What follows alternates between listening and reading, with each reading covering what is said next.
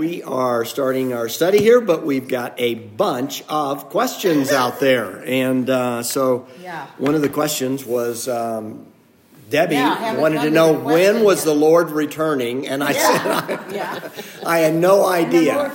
And I will say that as we're going up, I'll say, got the answer to the question. It's now. But anyway, go ahead. You had a question. Okay, so it starts out with therefore. Therefore. Well, can you tell me, therefore, right, can you tell me where it is? It's Romans what? 12:1.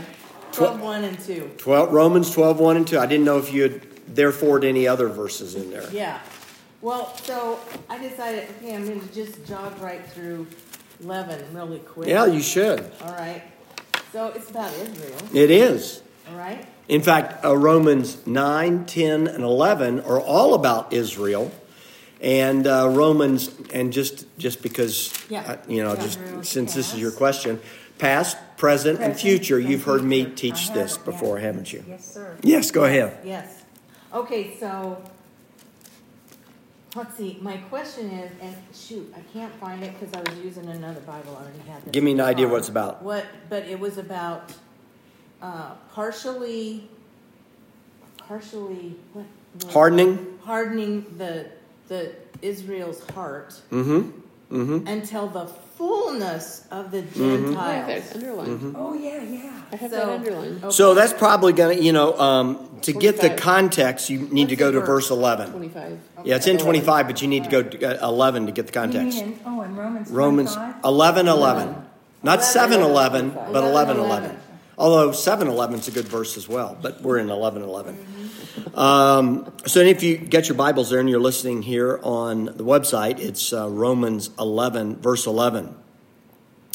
And he starts off and he says, I say then, they did not stumble so as to fall. The they there is the nation of Israel. You've got to know that. That's very important because that's going to give you context. I could go back and show you, that the whole 9, 10, and 11 is dealing with the nation of Israel. In fact, if you would look at chapter 9, you'll see it's dealing with Israel because 9:1, he says, I'm telling the truth in Christ. I'm not lying. My conscience testifies with me in the Holy Spirit that I have great sorrow and unceasing grief, for I could wish that I myself were accursed, separated from Christ, for the sake of my brethren, my kinsmen, according to the flesh, who are Israelites. And he talks about all the things they have. So 9, 10, and 11 is a historical section and a prophetical section talking about the nation of Israel. And, in other words, and the reason he's doing that, if you want to see, let's go back, Debbie, because you're asking the right question when you say therefore, what's it there for? Is if you look at Romans 8, 37 through 39. Romans 8? Yeah, it's one right before Romans 9. But in all these things, we are overwhelmingly conquer. We overwhelmingly conquer through him who loved us. For I'm convinced that neither death, nor life, nor angels, nor principalities, nor things present, nor things to come, nor powers, nor height, nor depth, nor any other created thing will be able to separate us from the love of God, which is in Christ Jesus our Lord. The question might be asking, so what happened to Israel? Did he throw them under the bus? And then he starts talking about Israel. And that's where he starts saying, but I'm telling the truth in Christ. I'm not lying. My conscience testifies with me in the Holy Spirit. So 9 is Israel's past, 10 is Israel's present, and 11 is Israel's future. And you'll start off in chapter 11 with verse 1. Very important verse. You start off there. He says, I say then. Well, get 10:21 and you'll see the connection. Because he's writing this and you've got to flow with his thought. But as for Israel, he says, all day long I have stretched out my hands to a disobedient and obstinate people. God did that throughout the entire Old Testament. Yes, in fact, who did he do it in the fullness? Jesus. He came to his own, but his own received him not. But as many as received him, to them he gave the right to become children of God, even to those who believe in his name. I believe that's 1:11 and 12, John 1:11 and 12. Chapter 11, he says this, I say then, in light of what he's just said in 21, if you read just 21, you'd say, well, yeah, he's gotten rid of them. Yeah, he's done with them. He's done with them. Yeah. They're disobedient, obstinate people. There is no hope for the nation of Israel. I say then, God has not rejected his people, has he? And then he says, meganoita. Meganoita, in your verses, or in the English Bible, it says, may it never be. Meganoita is the most dramatic, dynamic, absolute hell no that you can say in Greek. Yeah, it's got a big exclamation point. It's like saying hell no. Now, I'm not saying that to be flippantly cussing or anything like that, but when you hear that, you know there is no way in God's green earth that that'll ever happen. That's what Paul's saying. Meganoita. But a lot of churches say that he's finished with Israel. Oh, sure they do. And the church has taken the place. Non-dispensational churches would say that. Yeah. Yes, they would. Amen. So let's read on. May it never be. For I too am an Israelite. What are we talking about? The Jews. A descendant of Abraham of the tribe of Benjamin. He's pretty proud of his Jewishness. He knows he's a descendant of Abraham, starts with Abraham, and he was in Benjamin's tribe. God has not rejected his people whom he foreknew. Or do you not know what the scripture says in this passage about Elijah, how he pleads with God against Israel? Lord, they've killed your prophets. They've torn down your altars. I alone am left, and they are seeking my life. You remember Elijah was up in the... Remember when I taught through Elijah? He was up in the northern kingdom, and they'd gone apostate. And they weren't willing to respond to him. And, he had to bring down fire on the altar and all that sort of stuff. 1 Kings, you'll find that story, 19, I think it is.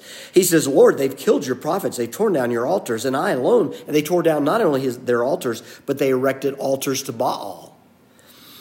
And they are seeking my life. But what is the divine response to him? And Paul asks, what does he say to Elijah? He can't deny what he's doing, but notice what he says. I have kept for myself 7,000 men who have not bowed the knee to Baal. All right? In the same way, there has also come to be, at the present time, a remnant. That's a key word here. A remnant, and you're going to see this as we go through this chapter to answer Debbie's question, which will probably be the whole study. A remnant according to God's gracious choice. God's always got a remnant. Always. But if it is by grace, it is no longer on the basis of works. Otherwise, grace is no longer grace. When you add works in, it's not grace. And that's what when people use put adjectives before faith, like saving faith, genuine faith, true faith, working faith. There's all those things in there. In other words, it's faith plus something, and therefore it's no longer grace. And that's one of the uniquenesses of our church, the Promised Fellowship, is it is grace, faith alone, in Christ alone, by grace alone. He goes on to say, what then? What Israel is seeking, it is not obtained. But those who were chosen obtained it, and the rest were hardened. Just as it is written, God gave them a spirit of stupor, eyes to see and not ears to hear not, down to this very day. Then, and David says, let their table become a snare and a trap. This is from one of the Psalms. And a stumbling block and a retribution to them. Let their eyes be darkened to see not, and bend their backs forever. I say that. Now, let's just stop for a minute. That sounds pretty mean. Really mean. But what did Jesus say in the 12th chapter of Matthew? Let me see. Let me think. Yes. I believe it to be maybe the 11th chapter.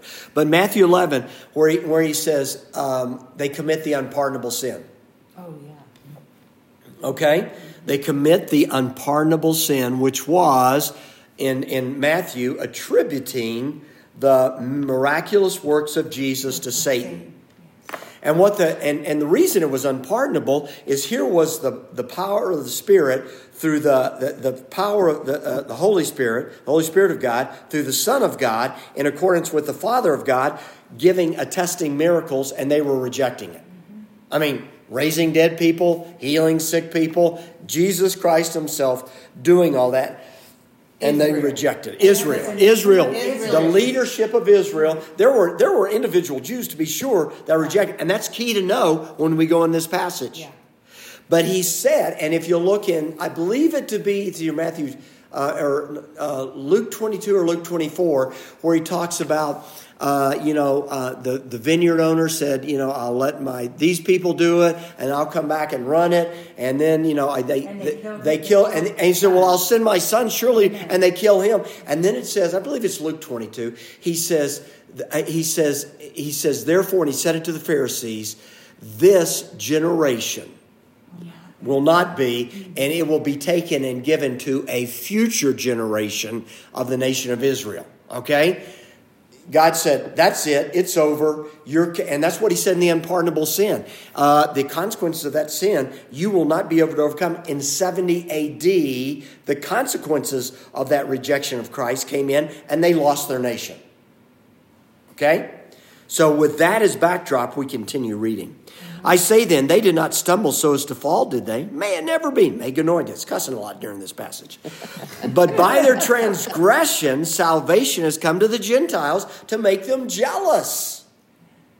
Now, remember what we talked about in the meeting of the church on Saturday when I was talking about, he says, don't count this as slowness, count this as patience or long suffering toward you. And so God's not returned. And the reason he's not returned, he's being patient with us. He's given us long suffering. That if there are those that have not repented, that are living in sin, then you've got more time. Because once I come back, you don't have any more time to be loyal and faithful to me and get works. It's all over. And I'm going to reward you in the millennial kingdom on how faithful you were to me in this life. All right? So he says there, now, if their transgression is riches for the world and their failure is riches for the Gentiles, how much more will their fulfillment be? If we get all this good stuff, how much more will they be? Notice what he said, their fulfillment be. Now notice he says, how much, I'm in verse 12, how much more will their fulfillment be? In other words, how much more will their fulfillment have been? No, be its future. Yeah. It's a future fulfillment. But I am speaking to you who are Gentiles. He's writing to Roman believers. Inasmuch then as I am an apostle of Gentiles, I magnify my ministry. If somehow I might move to jealousy my fellow countrymen and save some of them. In other words, that I want to get as many Gentiles as I can, because he did this, it says in verse 11, to make them jealous. When they see all these Gentiles coming to know Jesus Christ, they're saying, wait a minute, we're God's chosen people. You still individually can believe in Jesus if you want to. You've got to wait for a future fulfillment, but as an individual, you can believe in Jesus and start racking up works and be a part of the millennial kingdom.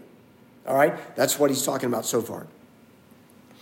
He says in verse 14, if somehow I might move them jealousy, my fellow countrymen, and save some of them. For if their rejection is the reconciliation of the world, what will their acceptance be but life from the dead? In other words, they will get, if their what were their reconciliation? Who's the there? For if their Jews, rejection is reconciliation of the world, and reconciliation, 2 Corinthians 5. 17 or 21, I can't remember which one it is. It says, but God was in Christ reconciling the world to himself, not counting our own trespasses against us. There's your words in there. If the first piece of dough is holy, the lump also is. In other words, if you've got a lump of dough that's holy, you pull a piece off, it's still a part of the dough that was holy. That's the way it is, all right? And also, if the root is holy, the branches are too. The root is the one that produces the holiness. Now, he's talking about roots and branches here. And so he's using, and roots and branches, don't think tree, but think what in this culture probably? Vines? Of what type? Grapevines. Grapevines. Sure. Because they're all familiar with grapevines that grow. Vineyards. Yeah, the vineyards and all that. They're familiar with all of that stuff. All right, now read on to what he says. He says, but if some of the branches were broken off, and you being a wild olive, he's also thinking of olive trees, branches, a wild olive, there's olive trees everywhere, just like their branches, were grafted in among them, among what? The vine. The vine or the tree, whatever you're talking about. One. The holy one, and became partakers with them of the rich root of the olive tree. In other words, so you've got an olive tree, you've got the roots, and you've got all these branches up here, and it's a Jewish tree. But then a group of the Jews, the leadership primarily, they reject Christ. So he breaks off some of those branches. And what does he do? With the Gentiles, he does what? He grafts us. And you do that with grapevines, you do that with olive trees. You have grafting. Where you cut and then you put another, and you wrap it together, and it grows together. And guess what? The branch receives nutrients from what? The holy root. Yes. The holy root, yeah. That's great. What a good... But if some of the branches were broken off, and you being a wild olive, there were wild olive trees and cultivated trees then, were grafted in among them and became partakers with them of the rich root of the olive tree, do not be arrogant. Oh, well, look at us. We're the people of God now. Toward the branches. But if you are arrogant, remember that it is not you who supports the root. Think about it. Oh, I support the whole tree. And all you are is a branch. Yeah. That's arrogant. No, the roots are supporting the tree. The root of God supports the whole tree. I like how it's italic.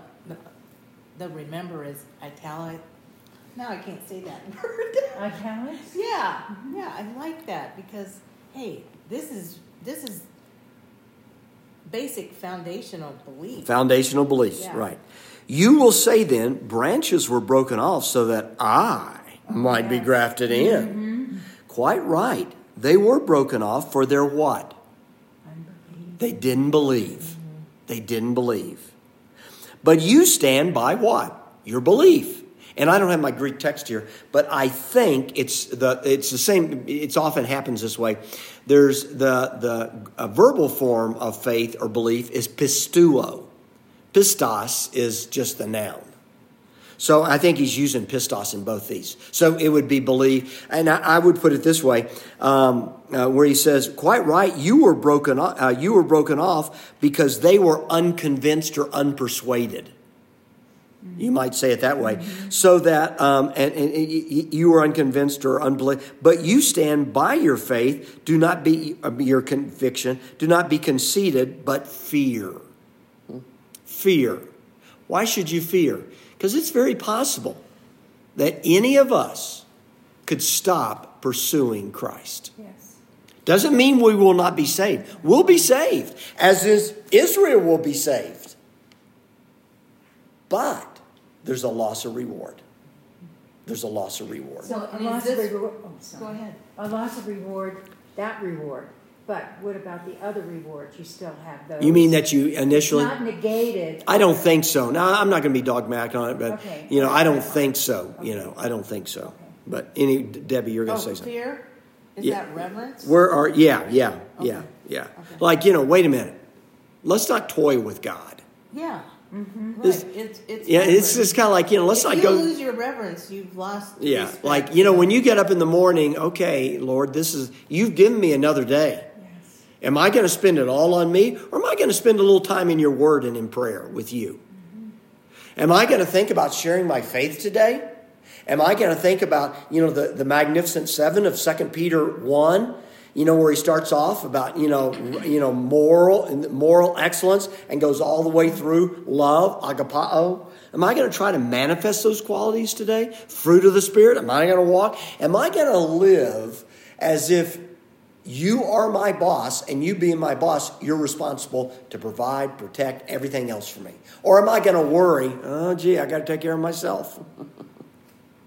That was the greatest part. And you know, you can act, well, anybody can if you buy the book, but because Rick Gotts has it, chapter 3 of Tony's book on the names of God, Adonai, where he talks about, let me tell you what that means. It means boss. It means master.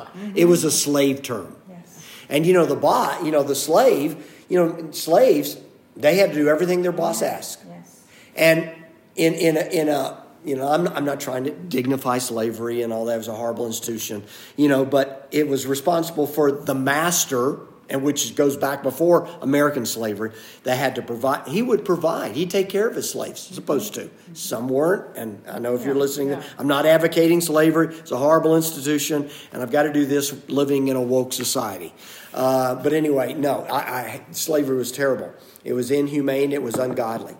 But if you've got a master, if you've got a boss, I will take care of you is what that says. It means I'll provide, I'll protect, I'll give you peace if you'll let me do that. So in an idyllic way.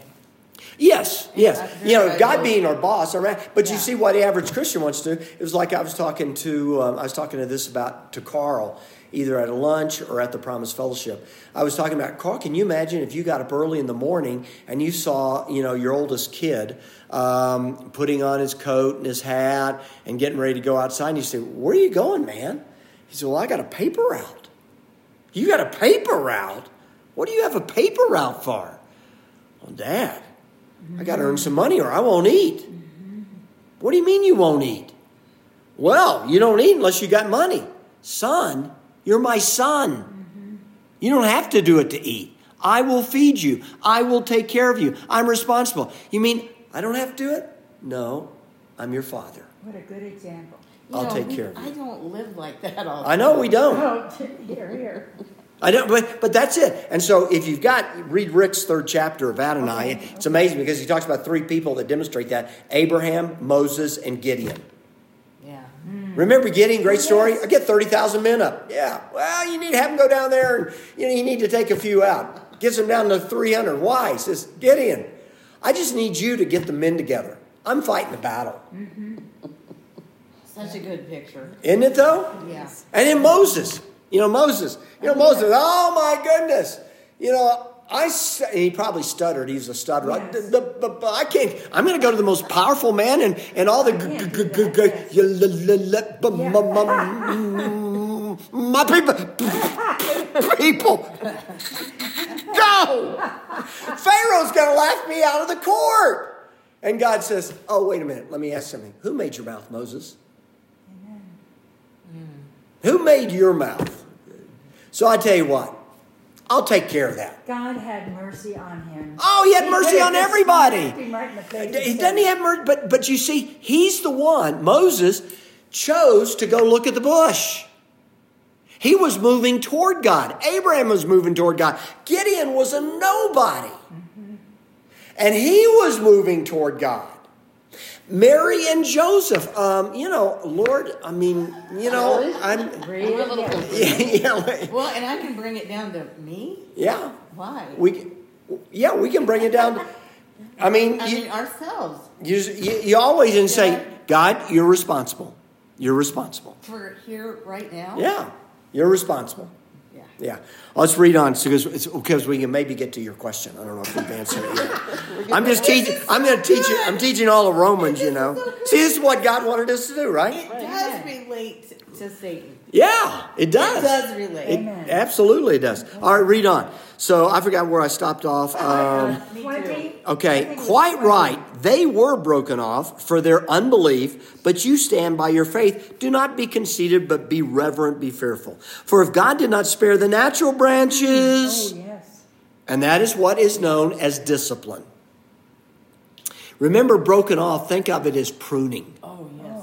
Okay. Pruning. And where do you also see pruning taught in the Bible?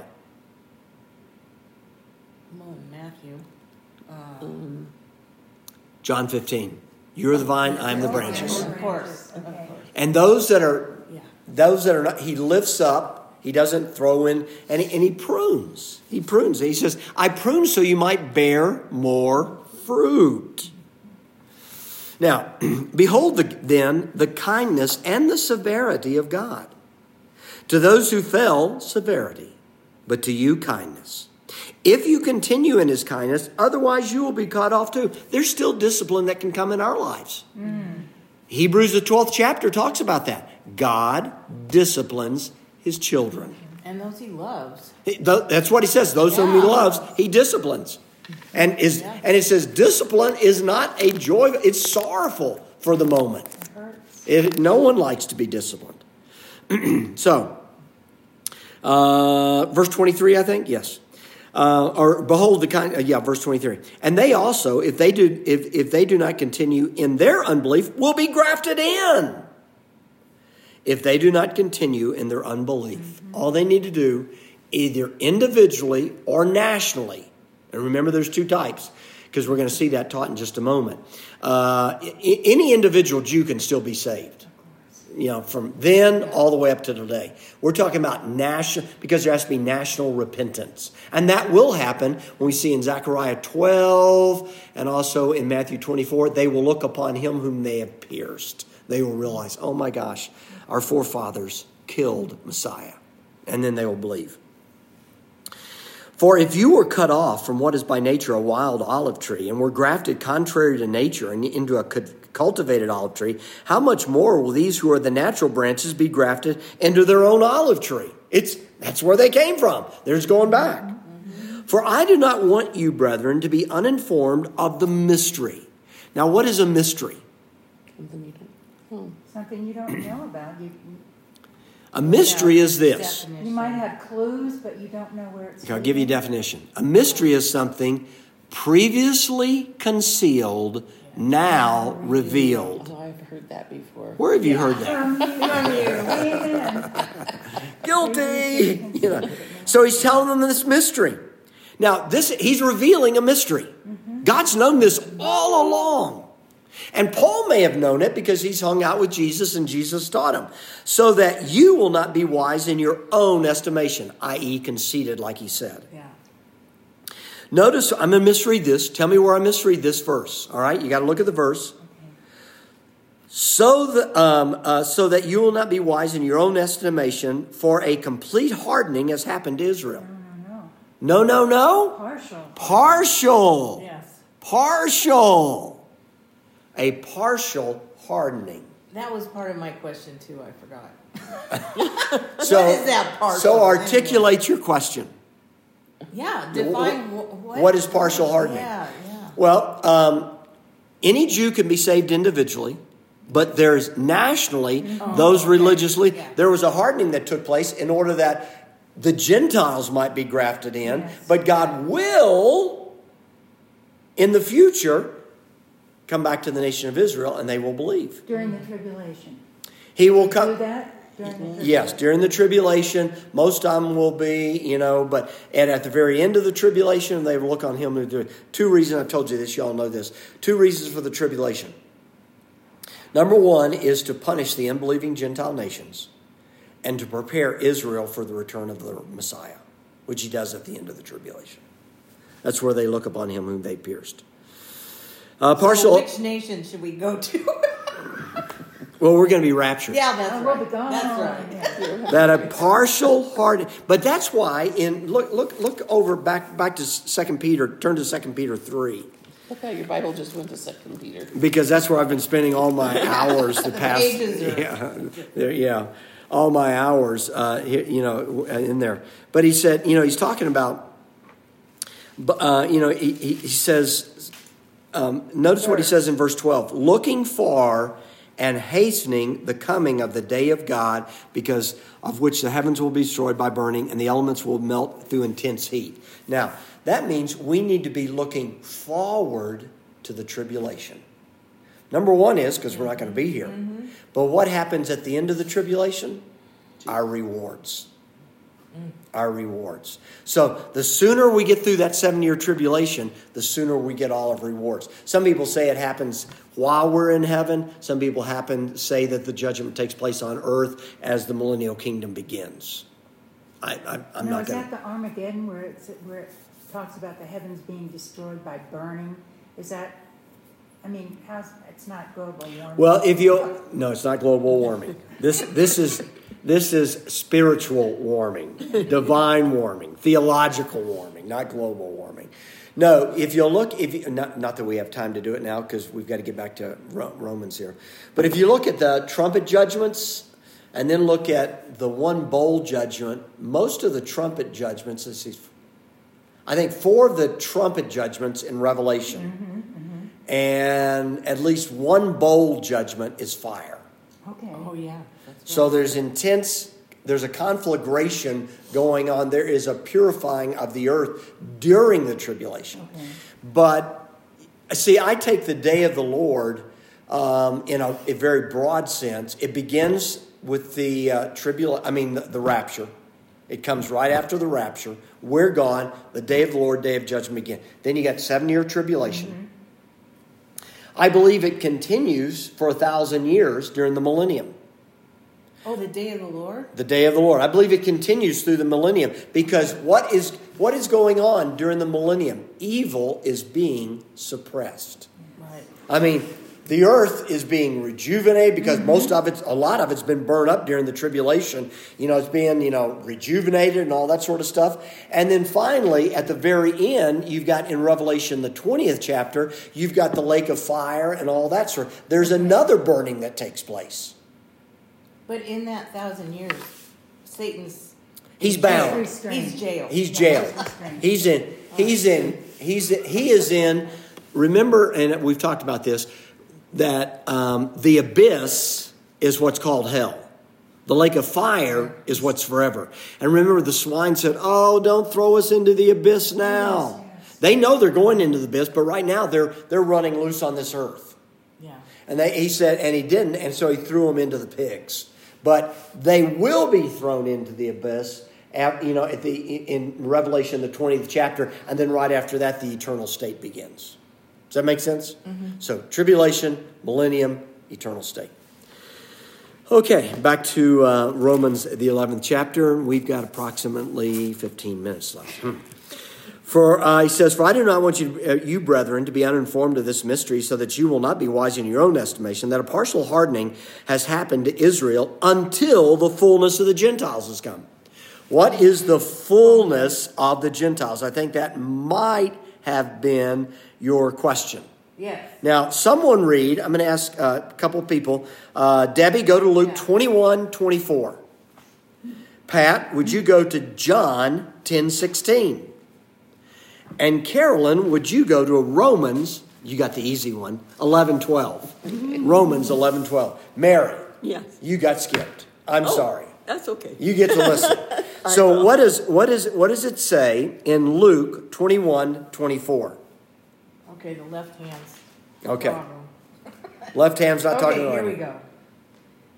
"And they will fall by the edge of the sword and will be led captive into all..." Okay, what? Maybe we should go to the verse before because it says, "Woe to those." You can get that if you want Okay, "Woe to those who are pregnant and to those who are nursing babies in those days, for there will be great distress upon the land." Okay, what are we wrath talking about? to What the period? people. What period? Tribulation. Tribulation. "And they will fall by the edge of the swords and will be led captive into all the nations, and Jerusalem will be trampled underfoot by the Gentiles until the times of the Gentiles are fulfilled." Okay, the time of the Gentiles are fulfilled, all right? Go read yours, Pat. Is it 10:16. Okay, "I have other sheep which are not of this fold. I must bring them also, and they will hear my voice, and they will become one flock with one shepherd." Now, John Niemela thinks that he's talking about other sheep in other Jews in Israel. And I do think that's a valid interpretation, not just Judeans or something like that. I think that you can also extrapolate that, and you could also say, I'm going to bring Gentiles into the flock as well. Right. I think you can do both. I do think John's interpretation, he says that's not talking about Gentiles, and I do think that has, I think that's a valid interpretation. Carolyn. Now, if their transgressions is riches for the world and their failure is the riches for the Gentiles, how much more will their fulfillment be? Okay, the fulfillment of the Gentiles is this period from the rejection of the nation of Israel. When Paul started taking the gospel to the Gentiles, and it is a time period, the fullness of the time of the Gentiles is a time period when Gentiles, a certain number of Gentiles will be saved. And when that number has been saved, then he raptures the church. Now, some people have, and I think there's some good reason to believe this. John has advocated this, and John's not dogmatic about this, but he said when the church is no longer useful on this earth, then God will take the church out. And I think God knows that the church is going to be, and it's like that radio show that you're listening to, that the churches are doing it. Andy Stanley is moving toward a false teacher, if he's not one already. Yeah. And they're everywhere. And so, there are pockets of people that are teaching the Bible, but most of them you don't see on TV, and they're not well-known names or anything like that. But the gospel is still being taught. And so therefore, the time of the Gentiles is probably still going to continue for a while, as long as you've got faithful teachers of the gospel. Go ahead. No, I'm just... Oh, I thought you were pointing to your verse. No, I'm just listening. Oh, okay. You're listening. I do remember you saying that before about the usefulness of the church. Yeah, and the church is losing its usefulness on this earth. Is, and quickly. And that's what Cynthia was saying. He says, and what about those people that blew up our church? And here's a church that was speaking out against, that was salt and light. Oh my gosh, yes. In a very verbal way. Loved it. He loved it. Satan had a heyday. He did. But he always needs a spokesperson. But he doesn't win. He never wins, but he always needs a spokesperson to destroy a church. Yeah. And I'll stop it at that. Okay. Notice what he goes on to say. That a partial hardening has happened to Israel until the fullness of the Gentiles has come in. And so all Israel will be saved. Where are we? We're in verse 26. All Israel will be saved just as it is written. In other words, it's written in the Old Testament. This is the New Testament. And he says, the deliverer will come from Zion. He will remove ungodliness from Jacob. This is my covenant with them when I take away their sins. When I take away their sins. Now, when he starts talking about covenant, what is he talking about? The new covenant. Jeremiah 31:33.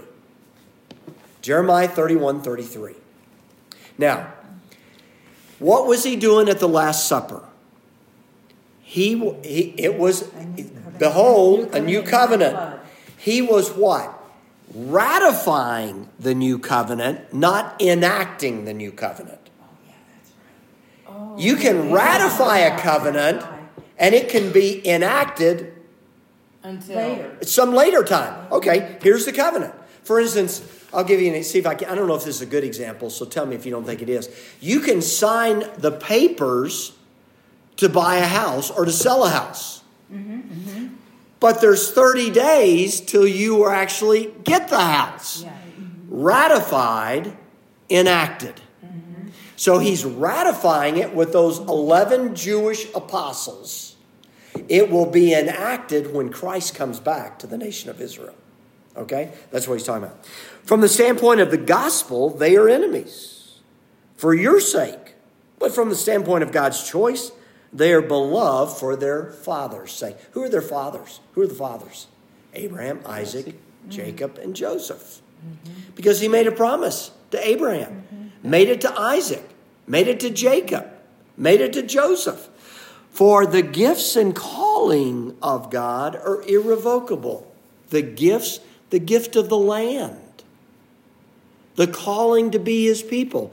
They are not reversible.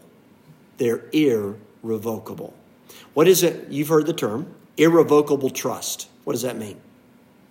Can't be changed. Can't be changed.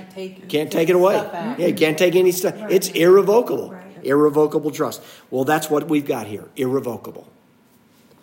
For just as you once were disobedient to God, but now have been shown mercy because of their disobedience, Gentiles, Romans 1. So these also now have been disobedient, that because of the mercy shown to you, they also may be shown mercy. God is a God of mercy. Mercy, mercy, mercy. For God has shut up all in disobedience. Gentiles are disobedient. Jews are disobedient. Nobody can say, oh, well, you need to let me in. So that he may show mercy to all. And then he says, oh, the depth of the riches. Notice the adjectives he uses there. Of both the wisdom and knowledge of God. How unsearchable are his judgments and unfathomable his ways. Can't understand God. For who has known the mind of the Lord? Or who's become God's God? God, if you ever get confused about anything, you don't know what to do, just give me a call. I'll fill you in. Or who has first given to him that he might be paid back to him again? God, I'll loan you $1,000, but I'm expecting it back. For from him and through him and to him are all things. To him be the glory forever. Amen. Therefore, I urge you, brethren, by the what? Mercies. Didn't we just see mercy, mercy, Yes, mercy, mercy?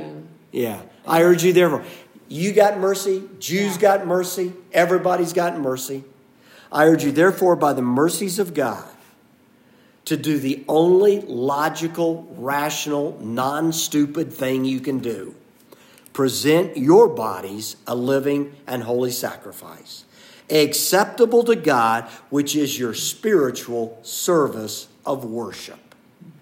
And please, not like most of those idiots out there. That is the Winston translation. Be conformed to this world.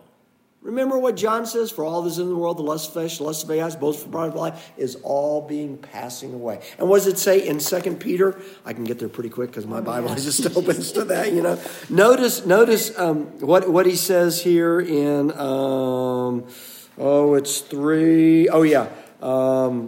3:10. But the day of the Lord will come like a thief, in which the heavens will pass away with a roar, and the elements will be destroyed. I don't think that's a periodic table. I think that's earth, wind, fire, and all that, because they didn't have the periodic table when Peter wrote this. Will be destroyed with intense heat, and the earth and its works will be burned up. Since all these things are to be destroyed in this way, what sort of people ought you to be in what? Holy conduct and godliness. Actions and attitude. And that's what he's talking about.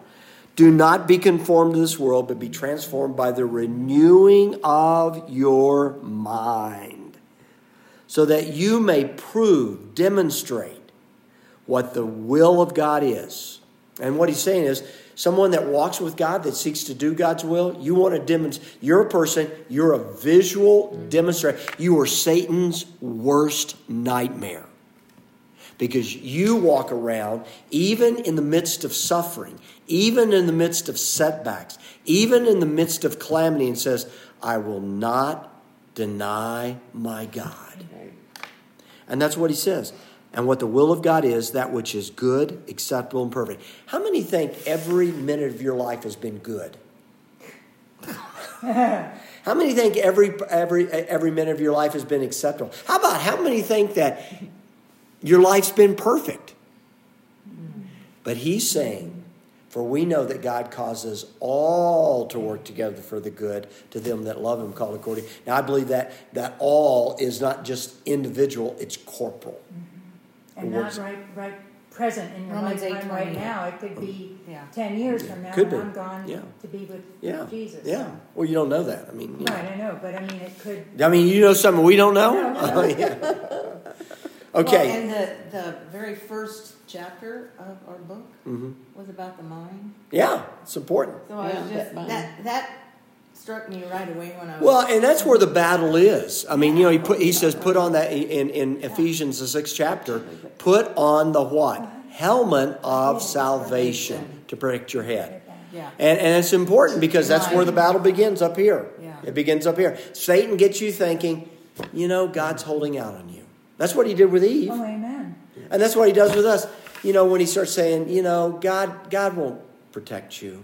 God won't provide for you. God won't do this. You're listening to the evil one. And that's where you've got to, I think, talk to your soul and say, no, okay, God, I know this is stupid, but you said you provide, protect, you direct, you do all these things, chapter 3 in Tony's book. You do all these things.